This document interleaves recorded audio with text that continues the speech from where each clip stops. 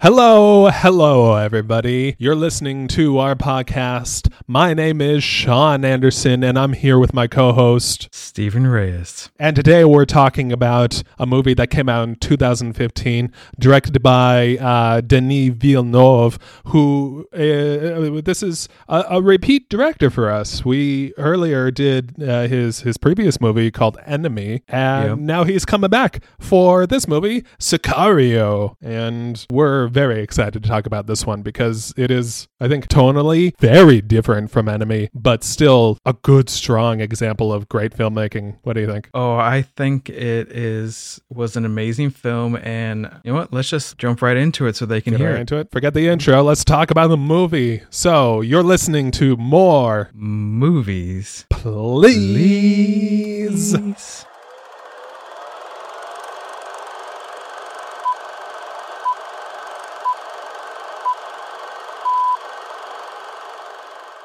I can't remember, did I pick this one or did you pick this one? No, I think I picked this one because we watched Enemy. Actually, all the Denis Villeneuve movies I think I've been suggesting. Enemy, Sicario, and Prisoners so far. Because I don't know that you'd see, except for his Blade Runner movie, I don't know that you'd seen any of his others.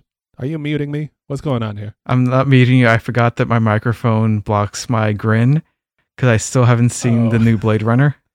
Oh, you still haven't seen the new Blade Runner? Steven, have you seen the old Blade Runner? Of course, come on. Okay. Wow, I even peeked there for once. I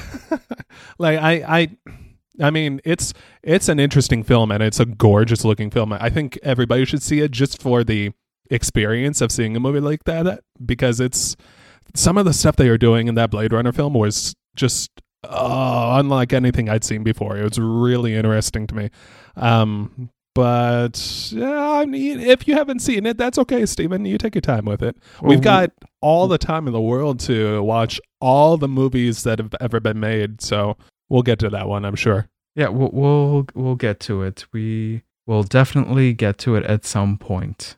Yeah, we will. So make sure you stay subscribed to the podcast, everybody, and keep an eye out for Blade Runner 2049. I think 48.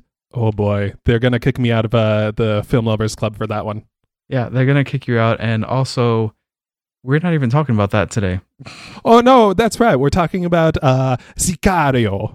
No, I gotta stop. My accent work is I am no Robin Williams or Kevin Pollak or any of the other good mimics. I can't do it. So we're watching Sicario. Yeah, I'll say it like a white guy. We were watching Sicario, and that we will just have to warn everybody, as always, that there are spoilers. There we go. Yeah, that is to hear live, because in the past you've been editing that sound effect in post, but now you got this fancy schmancy new soundboard, and it's so cool to hear it live. Cool. Actually fits in, but without further ado, we will just go right into this movie. So Sicario was made in 2015. It's 5 years old now. It's surprising because I remember seeing this one in the movie theater, and it doesn't feel like it happened that long ago. And it's always upsetting to feel like you're getting older, Stephen. It's always, especially when my birthday, as of right now, is like 3 weeks from now. Well, by the time anybody hears this, it will have passed. And God, I'm another year closer to death, friends. Oof. So much for more movies, please. More life, please. Come on. Oh no, I know how that goes. So I was having a Zoom meeting with some musician friends of mine to work on a project, which you know about. Yeah. And they were talking about how this event in history affected them and all that stuff. And one of them was like, oh yeah, 9/11, I was in second grade. I was like, oh. Whoa, dude. I was in 10th grade. I think you're 11th grade, right? No, I was in 10th because I started school a little bit later because of where my birthday fell. I should have been in 11th, but since I wasn't going to be 5 till halfway through the school year, they made me wait. That stupid rule. Yeah, I had another friend who had that same deal. He was born in October or something. But oh no, that's second grade. They don't remember anything from that time. Second grade. What was I doing in second grade? I was. I don't know. How can anybody remember what happened? Who knows what happened last week? DuckTales and the Lion King Sega. Oh, there we go.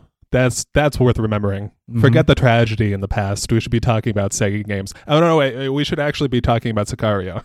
Yes, and there was no tragedies at that point because we weren't in second grade when that happened. No, yeah, it was my friend. What happened? Oof. Second grade. Would have been Pogs and Bubblegum. 90s, 91, 92 or so.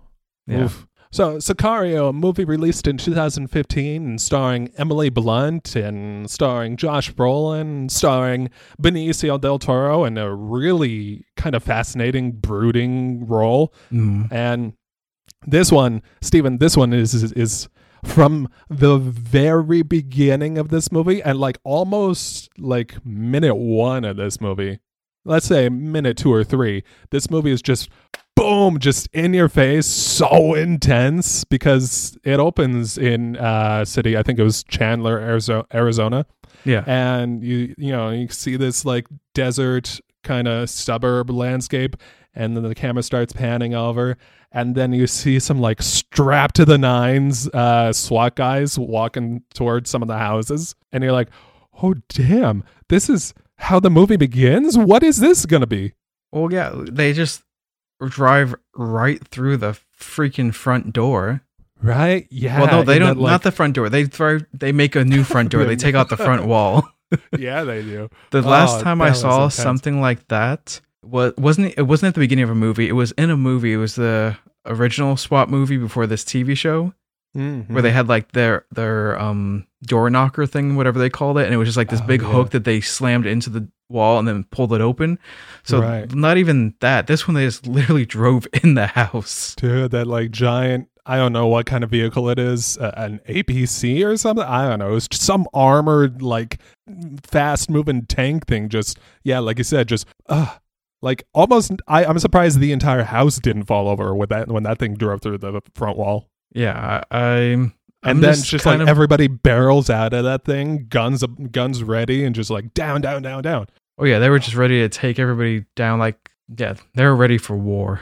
Mm-hmm. I don't know why you showed this in the movie, but I'm a little impressed with all the people that they were raiding. You know, how they didn't immediately soil their pants when something like that happened, because that's exactly what I would do. Well, I'm surprised that I would have found it a little bit more intense if somebody had been sitting next to the wall and just gotten flattened. Oh, dude. Oh, that would have been troubling. I don't know if I saw that in the beginning of a movie, I'd be like, do I need to see this movie? That was gross. If that had happened, I agree with you. It would have been gross, but there's no way I would have seen it in 2 parts. I would have been like, this is how you're opening. I'm finishing this. Done. 2-hour movie. I'm in for the entire 2 hours. Yeah, because I started this on a Monday night and finished it on a Wednesday, because like I started at like 12 and I was like, wait, I have to get up at 5. So got through the opening scene, was disturbed, went to sleep, and then finished it before we you went to today. Sleep after that opening scene? That's a rough opening scene. Literally, when they're sitting in front of the glass at that conference meeting after all the first event went down. Ooh, how was your sleep after something like that? If I hadn't had a dog sleeping on my chest, probably would have been horrible. Yeah, it's good thing you have the dog, because well, after those SWAT, I don't know if they were SWAT. There was some an FBI, I guess police tactical SWAT force. Yeah. After they go through the house looking for, no, they were looking for people that had been kidnapped. Yeah, and they couldn't find any of the people. But as Emily Blunt was clear in the house, she went through a door of a room and was immediately fired on by some guy with like a shotgun, and which he has to have horrible aim, because of the fact that he missed her entirely with a shotgun. It sprays, and the space that it made on the wall, that hole, which leads to the horrifying result of what happened to the hostages, is just amazing that she didn't even get a single pellet on her. So he sucks at shooting. Yeah. Yeah, no, he was the stormtrooper for this movie. Okay, you know what? That was bad. I agree. Yeah, there we go. That one deserves that one. And then that hole that he blew into the wall reveals a bunch of like corpses, bagged corpses, and you think it's just a couple in that room, but then a few moments later, you see all of the walls in the entire house are just full of these corpses. So I feel like these people were essentially trying to hide corpses, but they are no mafia, because when you put corpses in the wall of a house just in plastic bags, eventually that smell is going to come through. You need to put them in cement, and this is a bad thing to be discussing anyway, but anyway. No, you gotta make them sleep with the fishes. So give them a cement shoe, boots, and then throw them into the East River. Exactly. Yes, I'm glad we're on the same page here with this. We've apparently watched the exact same mafia movies. Well, I'm from the East Coast, so. Oh, so you've been whacking some people. Anyway. So Sicario, then I think you made a note about how some of the SWAT guys were responding to what they found. Oh, only time I've ever really heard this term in a movie about like somebody being green is mostly in an army movie, military, something along those lines, and I immediately associate that with just somebody being a rookie and not trained or something. I think that's what it means, yeah. But that's what it means, but I never got like where they came up with the term until this movie, where most of them look like they were about to puke and kind of a greenish color. Well, a couple of them did actually. There was that one guy, like right in the shot where they were showing Emily Blunt recovering from this. There was some guy in the background who was just, you could see him, like his stomach was turning, he was retching, and then just blah. Like they weren't like green, but I could see where that term came from now, because they were looking a little pale. So I'm like, green. Now I get it. Now I get it. Like fully understand the origin of that term. Yeah. Ugh. Yeah. It was bad. I would have done the same thing. I appreciate not just like that they didn't go straight over the top with the puking though. It was like they showed them puking, but they didn't like go to like massive amount on the ground. This just enough to show you what's happening. It wasn't the Kill Bill of puke. It wasn't the Exorcist of puke. No, yeah, that would have been bad and pretty unrealistic for this movie. Yeah, but considering what they saw, I would understand that. I'd probably do the same thing. I'd be Exorcist puking all over the place. So, and that's like not even the end of this opening scene, because a few moments later you see some of the SWAT or like it was like the forensics scene people. The CSI people who are going around looking for, I don't know, weapons or drugs, I guess. And you see them kind of sniffing around like a shed in the backyard, and they notice I don't know, like a hatch in the ground or something that's padlocked. They start kicking it around. Who trained them? You don't just start kicking stuff around. There's normally booby traps. Yeah. No, if there are people in the wall, then like I don't know, call in a bomb squad for that sort of thing. Like, take all the precautions you need to take. Like, even if you don't call in the bomb squad, have your own little pen light or pen camera that you can just quickly take a glance at, just a quick safety check. That would have been so much smarter than what they did, because it seems like they just, a padlock, let's open this up. And it's not going to blow up in our face.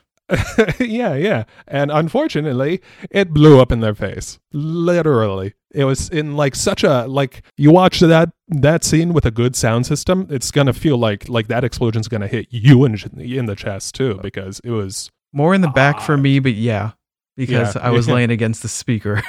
Oh, sure. I mean, no, it's going to hit you. You're going to feel that explosion, because it's an intense explosion. It seemed like, I don't know, thankfully, but it seemed like a very realistic explosion. Yeah, I've never been in an explosion anywhere near that kind of danger or severity. I have had some fireworks for you. Something a little closer, where the whole old school Mentos in the soda bottle. Oh yeah. Where I actually had like one of those 2 liters of Shasta or 3 liters, and put 2 like whole packs of Mentos in there. oh dang, Steven. And did you like screw the cap on right away? Yeah, and then about a few seconds later, got thrown backwards. Oh no, you exploded yourself. Yeah, I was laughing really hard. While you were covered in Shasta and sticky and everything. Mm-hmm. Yeah. So I can only imagine, and the aftermath of that scene, that I know like some movies where they have explosions, they show so many people mutilated, which they did show that in this, but I appreciate how they just kind of used two examples to show the chaos, like, oh, look, a hand has been separated from an arm. Okay. Mm-hmm. And then somebody trying to crawl to safety with their brains essentially showing. Oh, yeah. So they didn't need to show a lot. They just showed how much damage it could do just to emphasize the point. Mm-hmm. Yeah. Oh, and emphasize that they did. Oh, it was a troubling scene. And that's the opening of the movie. And that's how you open a movie. Like, I saw that in the theater. I'm like, oh damn. Okay, I'm in. I'm like you said, done. In for the entire thing. Well, I'd hope so if you went to a theater to see a movie that you would be into it for 2 hours. Yeah, there's some movies where I'm like, yeah, this is okay, but I could take a nap. Not in this one, though. No, it would not let you take a nap in this one. No. And it did have, like, its quiet moments throughout it, but it felt like there was just this, through the entire thing, just this, like, tension that really kept you, engaged and focused.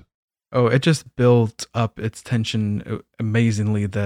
So there's just so much to it that most of the time, if it wasn't the sound or lack of sound, the shots would just let you know something bad is coming. Yeah. I mean, not to jump too far ahead in our little format here, but like the cinematography in this movie was just it.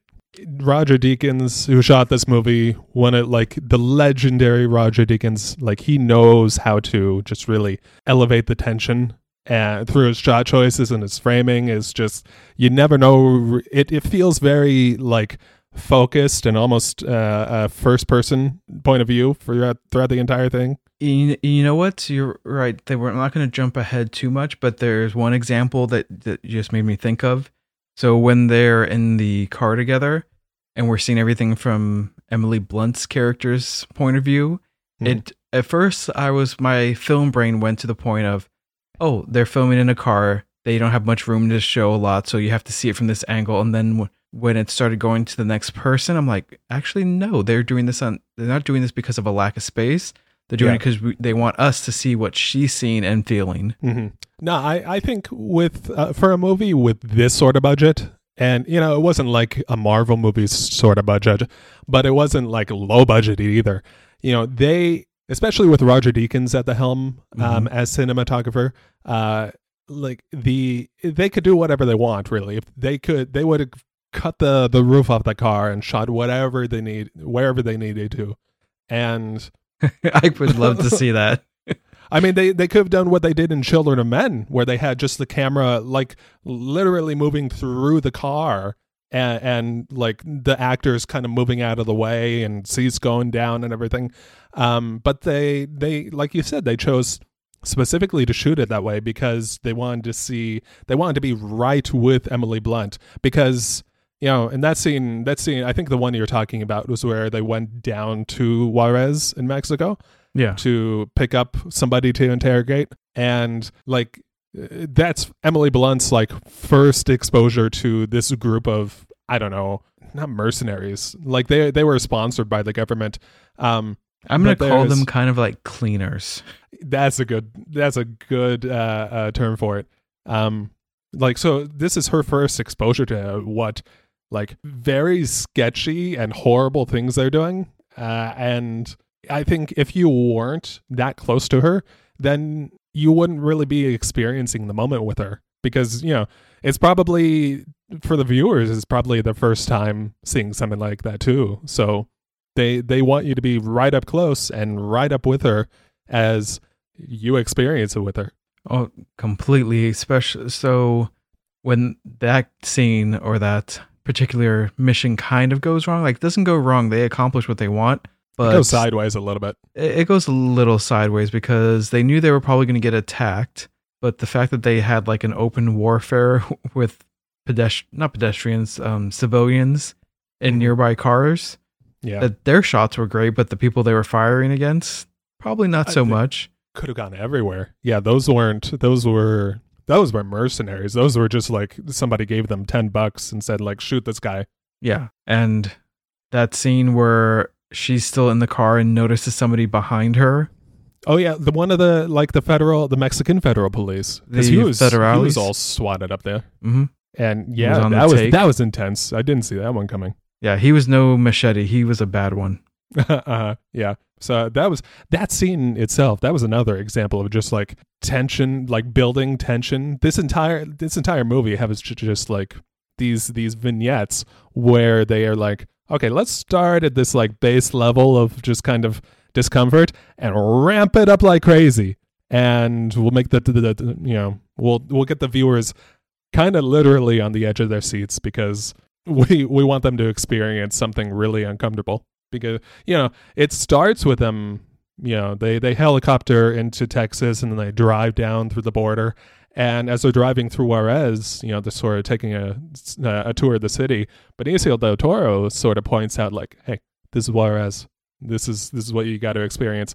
And then they drive through, and hanging out from like a freeway overpass are like 4 or 5 dead naked bodies. Yep. So the mutilated body scene, that just says so much on its own.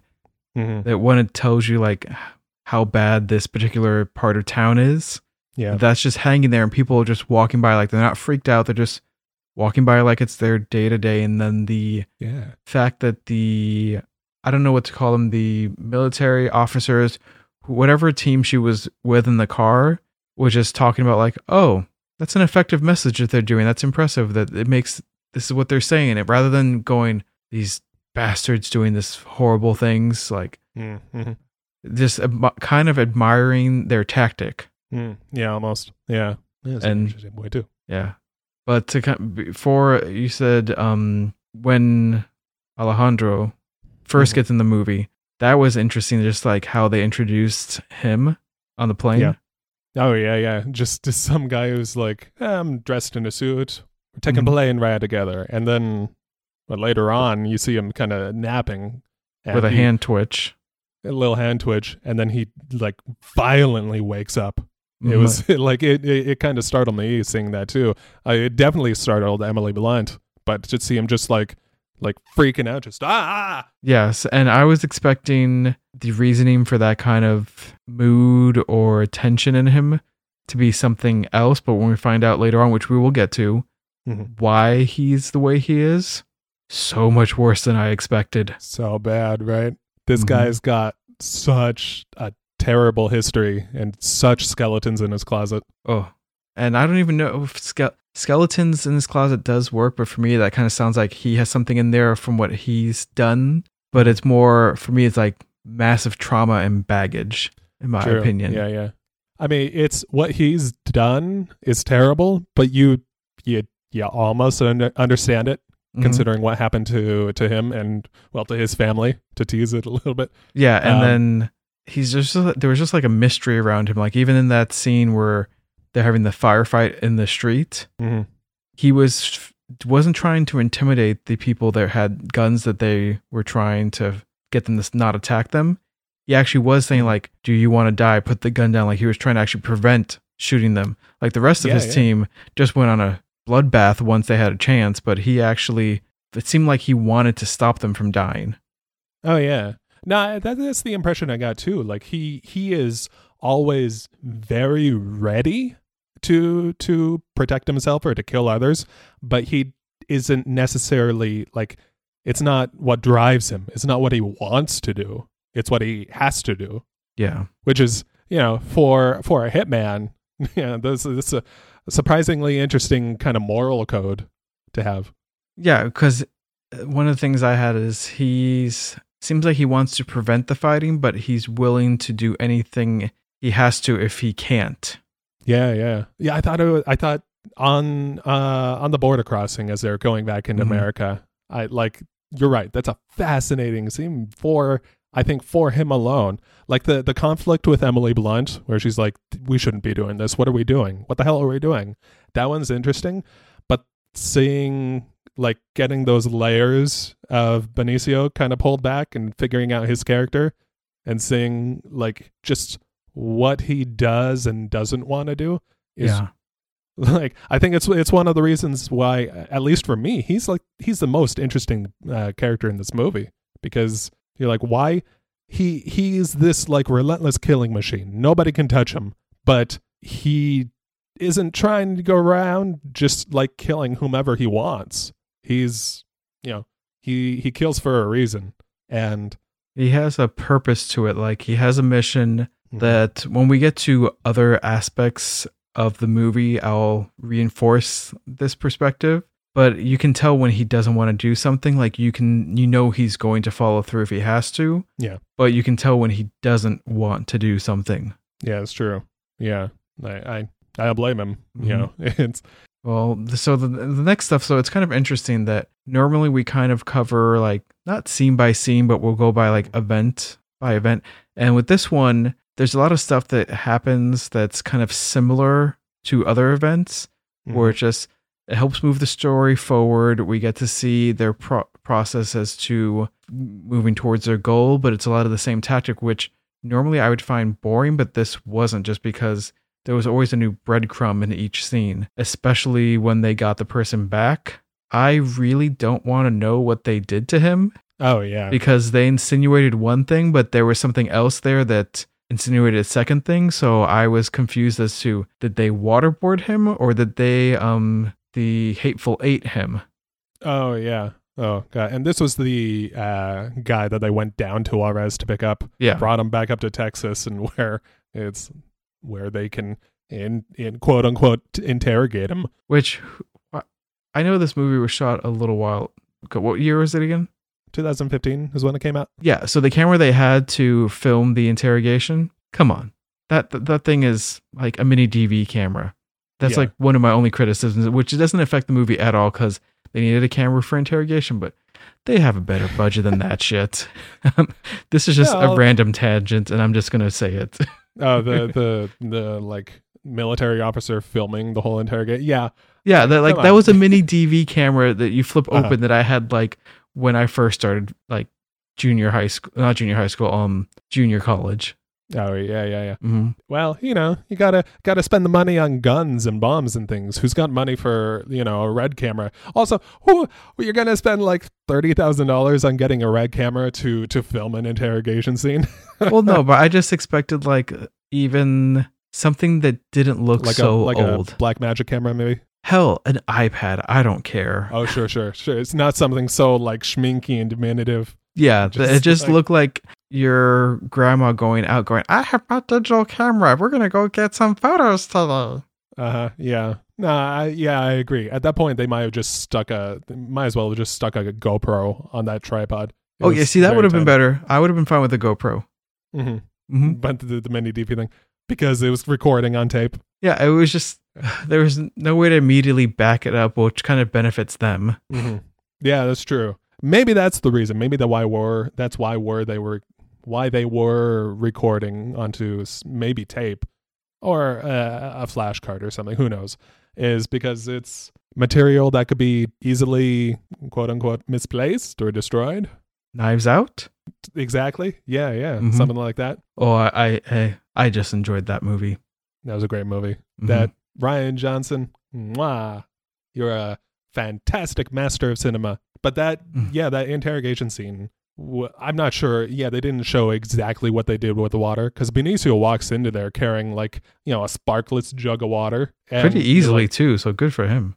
Right? No, that's like, that was a full jug. That's a good, I don't know how much things weigh. 10 They're to 20 not pounds. light. They're heavy, especially since there's always a little bit of room at the top for when you mount it to the water filter, the water dispenser. Thank you. When they mount it to the water dispenser.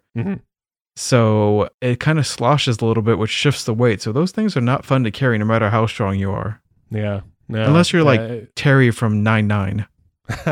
Yeah, in that case, you could carry two of them. Why not? In each hand. So no, he was. Yeah, you're right. He was just like, yeah, weighs nothing. I'm just gonna walk down this hallway. Takes it into that interrogation room, and the guy they're interrogating was like, just immediate. You could see immediately. He's like, oh damn, I didn't know who I was dealing with here. Mm-hmm. There's like instant fear.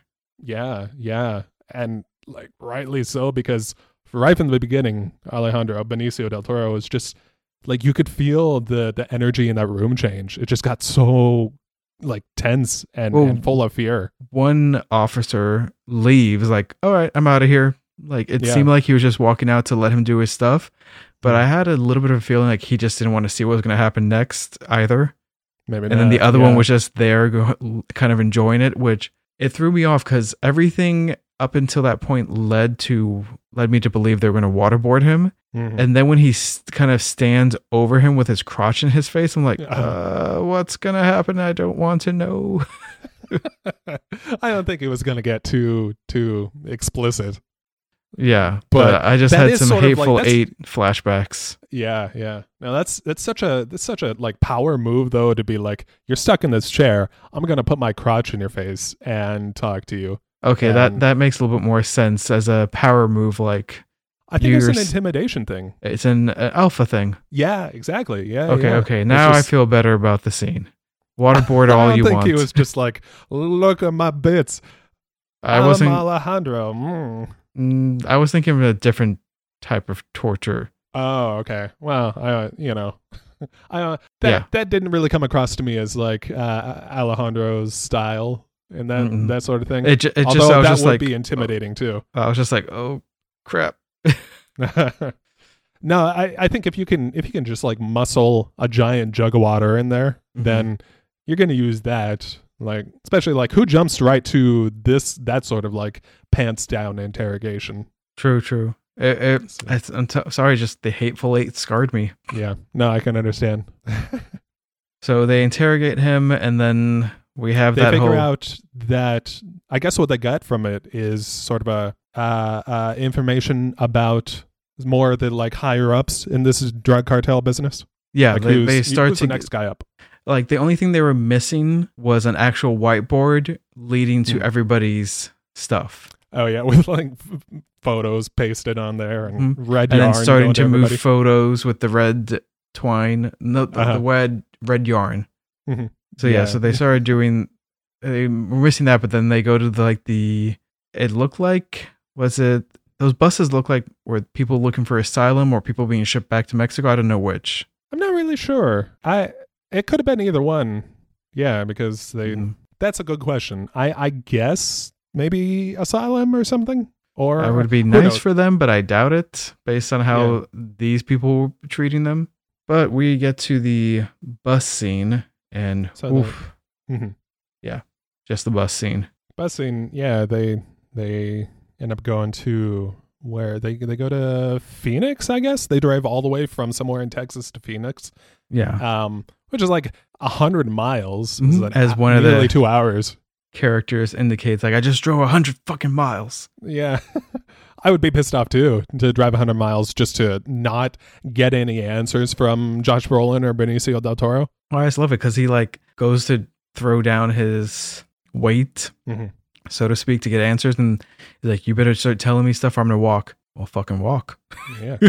Bye. It wasn't until she threatened to leave that we noticed that for them, she had value to them. We didn't know what it was yet, because they were pretty good at avoiding directly saying why they needed her on this case. Yeah. Oh, and then when you do find out why, God, what a freaking insult. I would be so pissed off. Mm-hmm. Because later on in the movie, you just find out, like, they to do any of the crap they were doing on American soil, they had to have a federal officer with them. And like, oh, that's bullshit. It's essentially meaning that they have to have somebody that will vouch that they did everything legally. Yeah. God. Which tells you something about how, I'm not going into conspiracy theory stuff at all, but it's just like the fact that CA has to have like essentially a babysitter on American soil, but outside they're kind of free to do their own stuff. Yeah. Kind of a little scary there, but understandable. But, legal system's got to change, I got to say. But Anyway, that's beside the point of this movie. Well, so like I forget what movie it is, but they say you have to send a monster to deal with a monster. Yeah. It's a good point. So they end up down into that bus depot, and they pick out a few groups of the migrants, I guess? I don't know exactly. Migrants probably works. Yeah. And try to get more information out of them. And I guess they end up getting told about where there's some like tunnels. Yes, so to get into the country. There are tunnels to get in. They were pretty much people who have already snuck into the U.S. Mm-hmm. They're asking them to show them how they've done it in the past. Yeah. That way they can find where like the drugs are coming through, so they can actually kind of get their own way in, or they just wanted information for their own personal agenda. Yeah, because they were asking the people there, or I guess it was the people that they were talking to at the bus depot. They were basically asking like, where do you guys not travel through? Because like, what are these? Where are the cartel tunnels? Essentially, where are you afraid of? And they're like, oh yeah, we're going there, and you hear all of them like, oh no. Yeah. Yeah, it's like when you find somebody who's risked so much just to get into the country, and then you realize there's something they're afraid of. Yeah, like it's probably pretty bad, considering that just sneaking into a country illegally and then trying to stay is already a stressful thing to begin with. Mm-hmm. To have one little tunnel be scary, yeah, probably a good reason. Mm-hmm.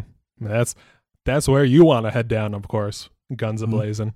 Guns a-blazing, and then the whole bank scene, which was interesting. I'm kind of losing track of time here. If that was before or after the bus thing, I think it was after the bus thing. That was after the bus thing. Yeah. After the bus thing, before the bar scene, which we'll get to. So they end up at the bank because I guess they found out they have like a money launderer. Somebody. Yeah, there was a money launderer from some guy who was higher up in the cartel organization. And they find out that he's laundering his cash daily through this bank. And they're like, okay, we'll set up a sting operation to take down, I don't know, one of his women who deposits the money every day. Oh, no, it's his executive assistant. Oh, of course. Yes. His executive money laundering assistant. And that was kind of a fascinating scene because, it goes pretty well, but then Emily Blunt, always the law enforcement officer, essentially a hall monitor at this point. Kinda, yeah. But she tries to take control back and do what she feels is right. But by doing that, kind of exposes herself to the video cameras. So much cameras. Because if somebody's laundering $9,000 deposits in cash every day, they probably have a way to monitor where their money is. So when she walks in, of course, the cameras of the banks show her. Mm-hmm. So the people who they're trying to go after get a hint as to who's messing with their funds and are going to set up a trap for her. Such a big mistake. She should listen to Josh Brolin in that case because... otherwise, because then later on she's at a bar, she's frustrated, and she meets this guy who she thinks is just this normal guy, but turns out to be like a poor on the take cowboy. A poor on the take cowboy. God, he was such a greasy cowboy. It made me. It reminded me for that actor, which I don't remember his name, but John Bernthal from The Walking Dead. And Punisher. Yes, he plays Punisher. Like, The Walking Dead, he was a dick.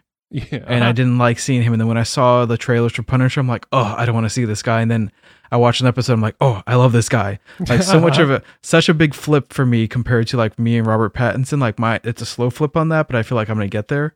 Yeah. But, and then to see an him... interesting parallel. I don't want to interrupt you too bad, although I did. I apologize. But I think it's interesting that his character from The Punisher, I think is very similar to Benicio's character in this one. Oh yeah, no, essentially, if they had just given him a skull shirt, yeah, except for, I guess, like what you said, except for that skull shirt, they're the same character because they both lost family and are now trying to get revenge. Yeah, exactly. It's Punisher with the cartel. Yeah. Oh, boom. Nice connection. We're doing amazing work today. Yes. Yep. I always love during the bell rings. I summoned the dog by doing that. Yeah. Well, it was just like bell. It was interesting to see him again because his character in this movie reminded me of Shane in Walking Dead. Yeah, he was kind of the asshole character in this one. I mean, yeah, obviously, he was definitely the asshole character in this one because he was paid off to... Well, first find out what she knows, and then when he fails because he gets a little bit too friendly at first... Right, he throws down that bracelet that was being used to like tie up the wads of cash at the bank. Which I thought that was a great camera placement to kind of hint that this is a bad guy. But since he's just kind of an informant or on the take, I don't know why he would have one of those in his pocket to begin with. That's a good question. I don't know. Maybe he does some of the deposits or something. Who knows? Who knows? Yeah, if they're having the same person deposit $9,000 at a bank every single day. The bank has to know there's something shady because I know that there's a certain amount before it gets reported for any deposits. Well, they mentioned it. I guess it was 10,000. Yeah. Mm-hmm. No, it's just like e-deposits for your mobile device. The minute you do anything that's $10,000 or over, it gets flagged. Mm-hmm. And the fact that 9,000 comes in every day, the bank knows what's happening. You gotta, yeah. To the same account every day? Yep. No, the bank's on the take. That bank, I'm sure that bank won't be existing for much longer after. They're either on the take or just trying to be blissfully ignorant so that their stock prices go up. Well, knowing it's a bank, probably both. Yeah. Easy peasy. Mm-hmm. Not so lemon squeezy. No. Not too lemon squeezy for John Bernthal either, because, you know, he goes trying to attack Emily Blunt and then, oh, dang, he lives to regret it because Benicio comes walking in and just like gun to his forehead is like, get up, get off her. And it wasn't even like one of those where he just tackles her and tackles him and gets him off immediately. He's just so confident in what he can do that he just looks at him, not even in concern of how long it's going to take him to let go of her. Just knew that he was the alpha and that this guy's done. Yeah. Oh, so done. That guy. And, you know, the very next scene, you see him in the back of an SUV, just like face bloodied up, beaten in. The complete opposite of Punisher. Yeah. Like the way he was acting, not the bloodiness. The bloodiness fits. Mm-hmm. But the way he was acting, no. Just crying and sniveling and everything. And understandably so, because, you know, when you're face to face with Benicio like that, I would be sniveling too. I would be weeping. Well, and that whole wet willy thing, like, I don't know if it was a wet willy that happened or he just dug really deep into his ear canal. Probably, I bet he dug really deep, but he wet his finger too. To lubricate a little bit. Oh yeah, but it was it was bad. But then they find out who the money launderer is. They take the account and find out who this like upper level cartel person is, and then start tracking him down.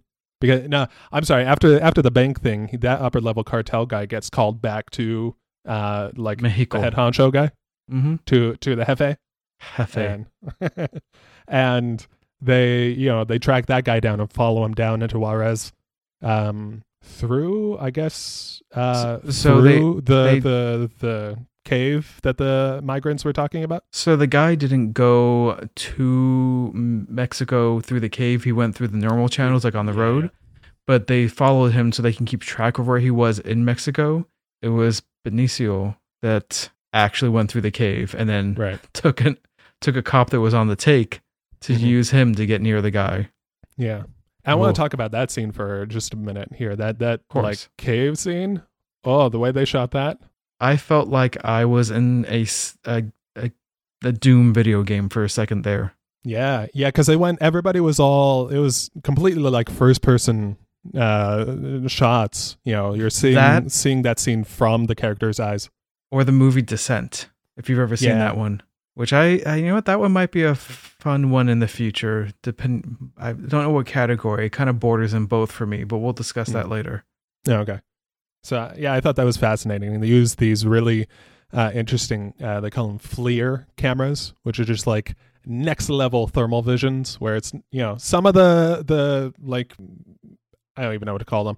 Some of the mercenaries, I guess, were wearing what looked like kind of standard green vision thermal goggles, but then some of the others had these FLIR cameras, and like night and day difference between those two. Oh yeah, it's pretty much SD and HD. Yeah. Oh gosh. Like it kind of blows, as a camera guy, it really blows my mind how much those FLIR cameras are able to see, because it's all gray, but it's all lit up. Like you could see in pitch black nearly, and I'm just amazed at what they're able to do. Oh no, it was just impressive that I didn't want them to stay in that shot forever because I miss seeing more detail, but I would appreciate it because it was just like, it puts you in there, because that whole, you're not used to seeing stuff like that. So it definitely draws you more in, which I felt was the perfect time to use that tactic, especially that you're outside in open space. Then they change the kind of look of the scene. You're drawn in. And then the minute that they go back to a regular view, you're in this tunnel, and now you're just hooked because you've been drawn in there. Yeah. And then it just gets even worse for Emily Blunt, who, because she walks in on Benicio stealing this guy in his cop car. And she gets popped in the bulletproof vest a couple times by Benicio. He shoots her not because she saw it, it's because she was against it. Yeah.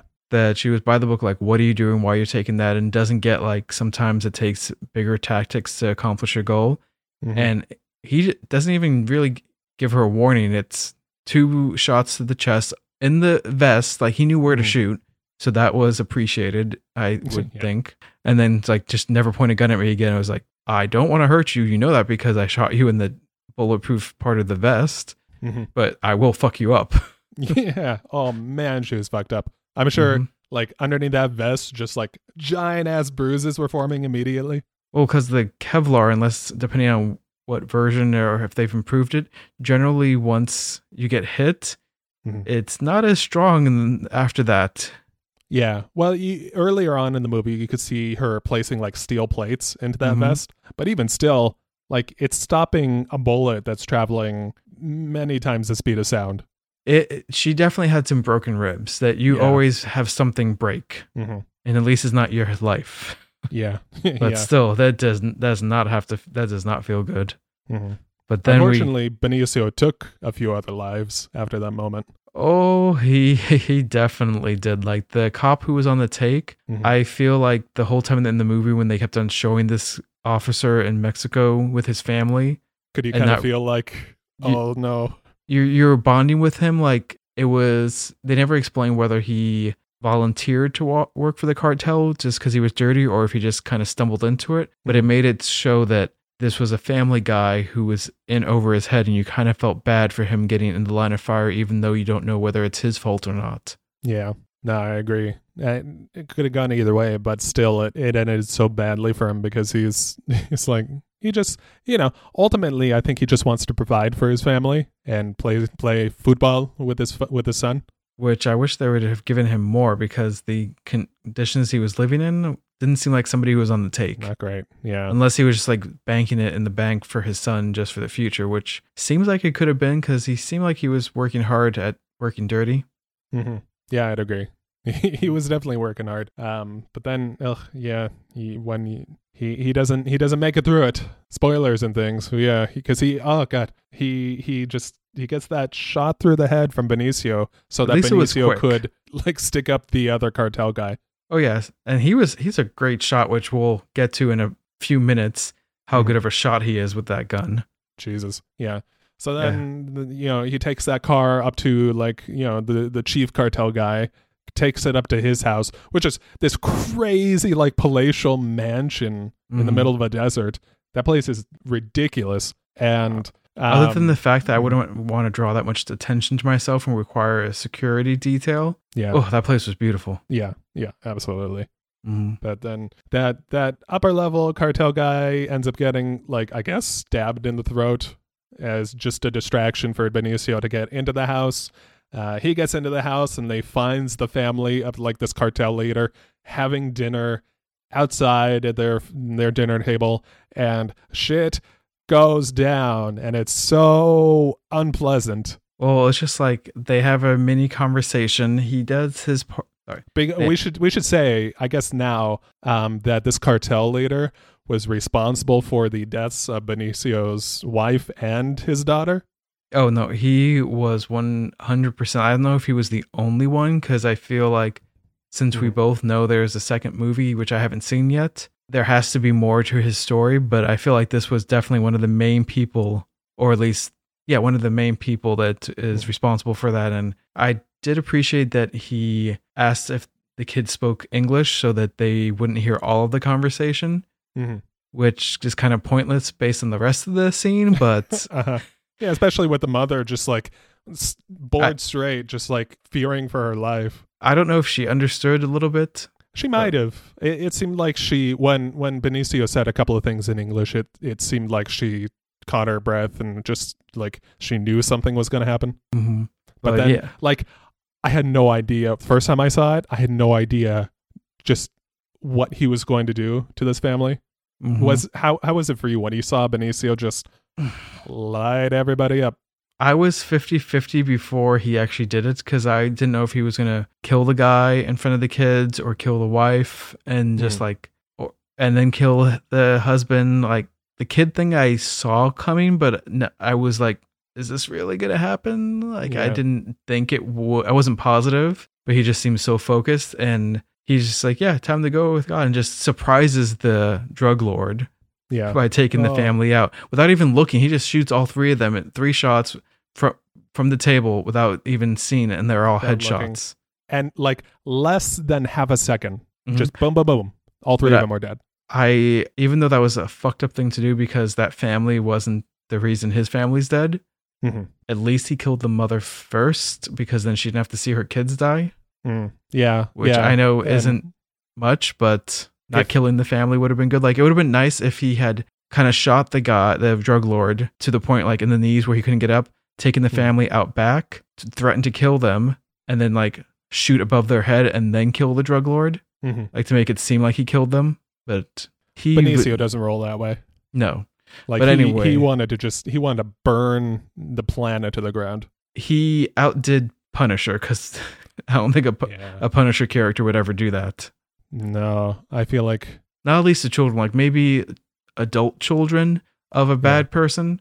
Certainly the guilty ones, certainly the ones that had done something to actually deserve that sort of a demise. But it seemed like these kids, and probably the wife, was completely innocent.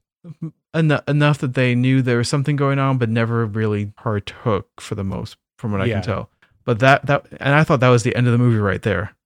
Oh no, but it goes on for a little while, because I think it's I was with you. I was like, where do you go from there? But then it turns into just this like I don't even know how to describe this. Like we got legal matters to take care of. Yeah, it was the legal matters where it comes to the point like this is something we kind of skipped, where when Emily Blunt comes out of the tunnel, she's telling them, I'm gonna tell what you guys have done here, and he's like, that will be very unwise for you to do, because she kind of gets manhandled, and not like in a bad way, just more of when somebody's flipping out and you're holding them till they calm down, but a little bit more extreme just because she's so well trained. Yeah. So they threaten her not to say anything, and then when they actually need her to lie on the report, he comes back to make her do it. Yeah, Benicio just shows up at her apartment, and she in her apartment, not at her apartment. Just it's sitting in there without her even noticing. Which is so unsettling, just for him to like appear like a ghost. And that's like the second time that apartment's essentially been tainted. Yeah. God, that was uncomfortable. But then he just that this is the scene that I like think really emphasizes he's willing to do what he has to, but doesn't want to, because he finally explains in this scene who she reminds him of, which is his daughter, which, we have to explain what happened to that. Yeah. But he's threatening to kill her if she doesn't sign the paperwork. God, that was tense, because she's having this conflict of this morality conflict, because she's like, she's fighting against what she believes is right and wrong. And she believes that what he's doing is completely wrong. And for her to just like sign that legal paper that like says nothing happened, everything was above the board, for her to lie like that, you can see why she would be so conflicted. Oh, 100%. And I get that. And the fact that he admits that she reminds him of his daughter, but he's still willing to kill her, says how determined he is, because how can you pull the trigger on somebody who resembles what you lost? And man, even Benicio couldn't, I don't think. Well, he seemed like he Sorry. Although he seemed like he could. Because he put his gun under her neck and was like, oh Jesus, am I gonna watch him kill somebody else? So we're gonna kind of drift into one of our other segments with this scene, because there were multiple times that the sound was just phenomenal. The Foley on this, fantastic. Yeah. That the gunfire, the loading of the guns, even just the bullets hitting her her bulletproof vest. I can't speak right now. All that was accurate.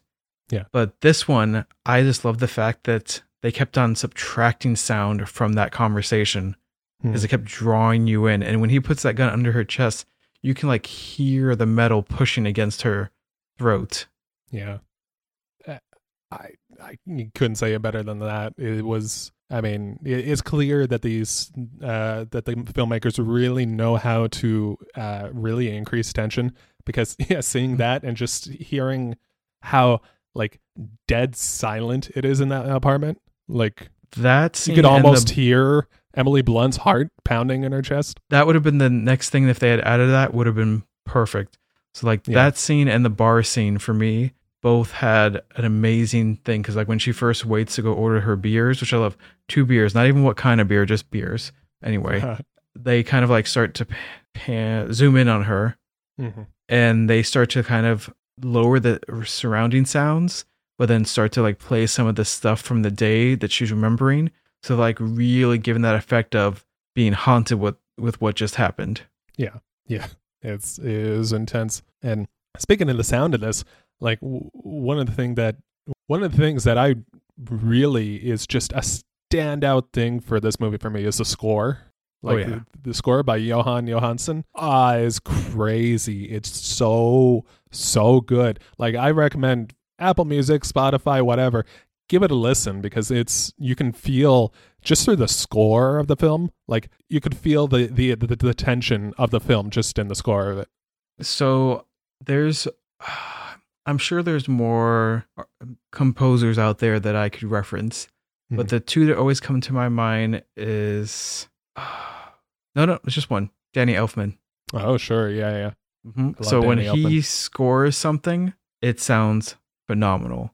And this was one of the times that I felt like it could have been him. Yeah, I agree. Like, I know it wasn't him, but I meant like the quality and the timing of everything felt like something that is at the level of his work. Yeah. This one would have been a lot brassier than it was, but I completely agree. Yeah. He's Danny Elfman. He on another level. That guy can do so much with so little. Yeah. Yeah. It was a good score.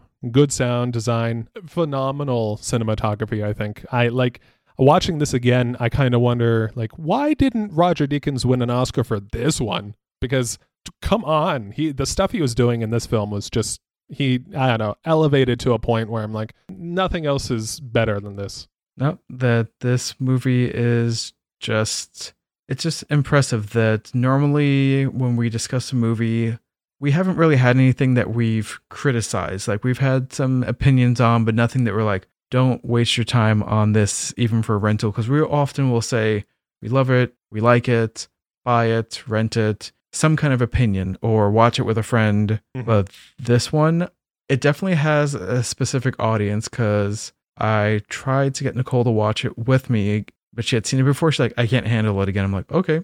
It's a tough movie, yeah. It is a tough one. It is an excellent movie, but you have to know who's watching it, whether or not they're going to enjoy it. But I don't know. For you, would you say this is a must-have for anybody who likes this type of film? I mean, at least. Okay, for the right person, I think so. I think beginning to end, the story is very well told. It's very well made. It's just a stellar example of really good action, like I don't know, drug movie filmmaking. It's a great movie, but you had to be the sort of person who would like it. For me, it is, for the right person, it's a must-have. I say for anybody, they should at least watch the first 5 minutes to see if it's something that they want to watch. Because if they are fine after the first 5, then it's a must-watch. But I'm not going to tell everybody just to go watch it if they can't handle it, but I feel like if they should at least give it the first 5. I agree. Yeah, that's a good barometer for this film. Mm-hmm. And after that, like after the first 5, because I had gotten my movie the way I normally get my stuff, and I was watching it in HD, and I was like, okay, after the first 5 minutes, I paused it, exited out, upgraded it to 4K, and rewound it, and then started again. Oh, dang. Oh, okay. I'm glad for that. That's I think this is the sort of movie that really deserves that kind of treatment, because I was happy that it was on sale for 4K, but still I would have paid the normal price. Yeah. No, and that was just after 5 minutes. That's good. Yeah.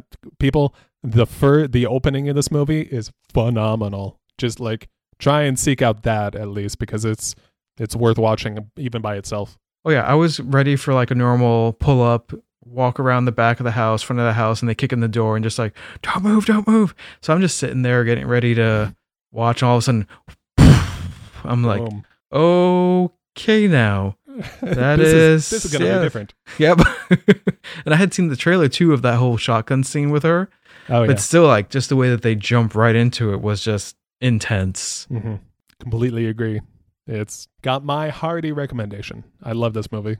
Well, I couldn't have said it better myself, Sean, that I just want to thank everybody for listening. We hope you enjoyed hearing this episode as much as we enjoyed watching this movie and, of course, talking about it. Make sure to leave us a rating on any platform you have, especially iTunes. And if you have any suggestions, comments, follow us on Twitter, Instagram, and just let us know.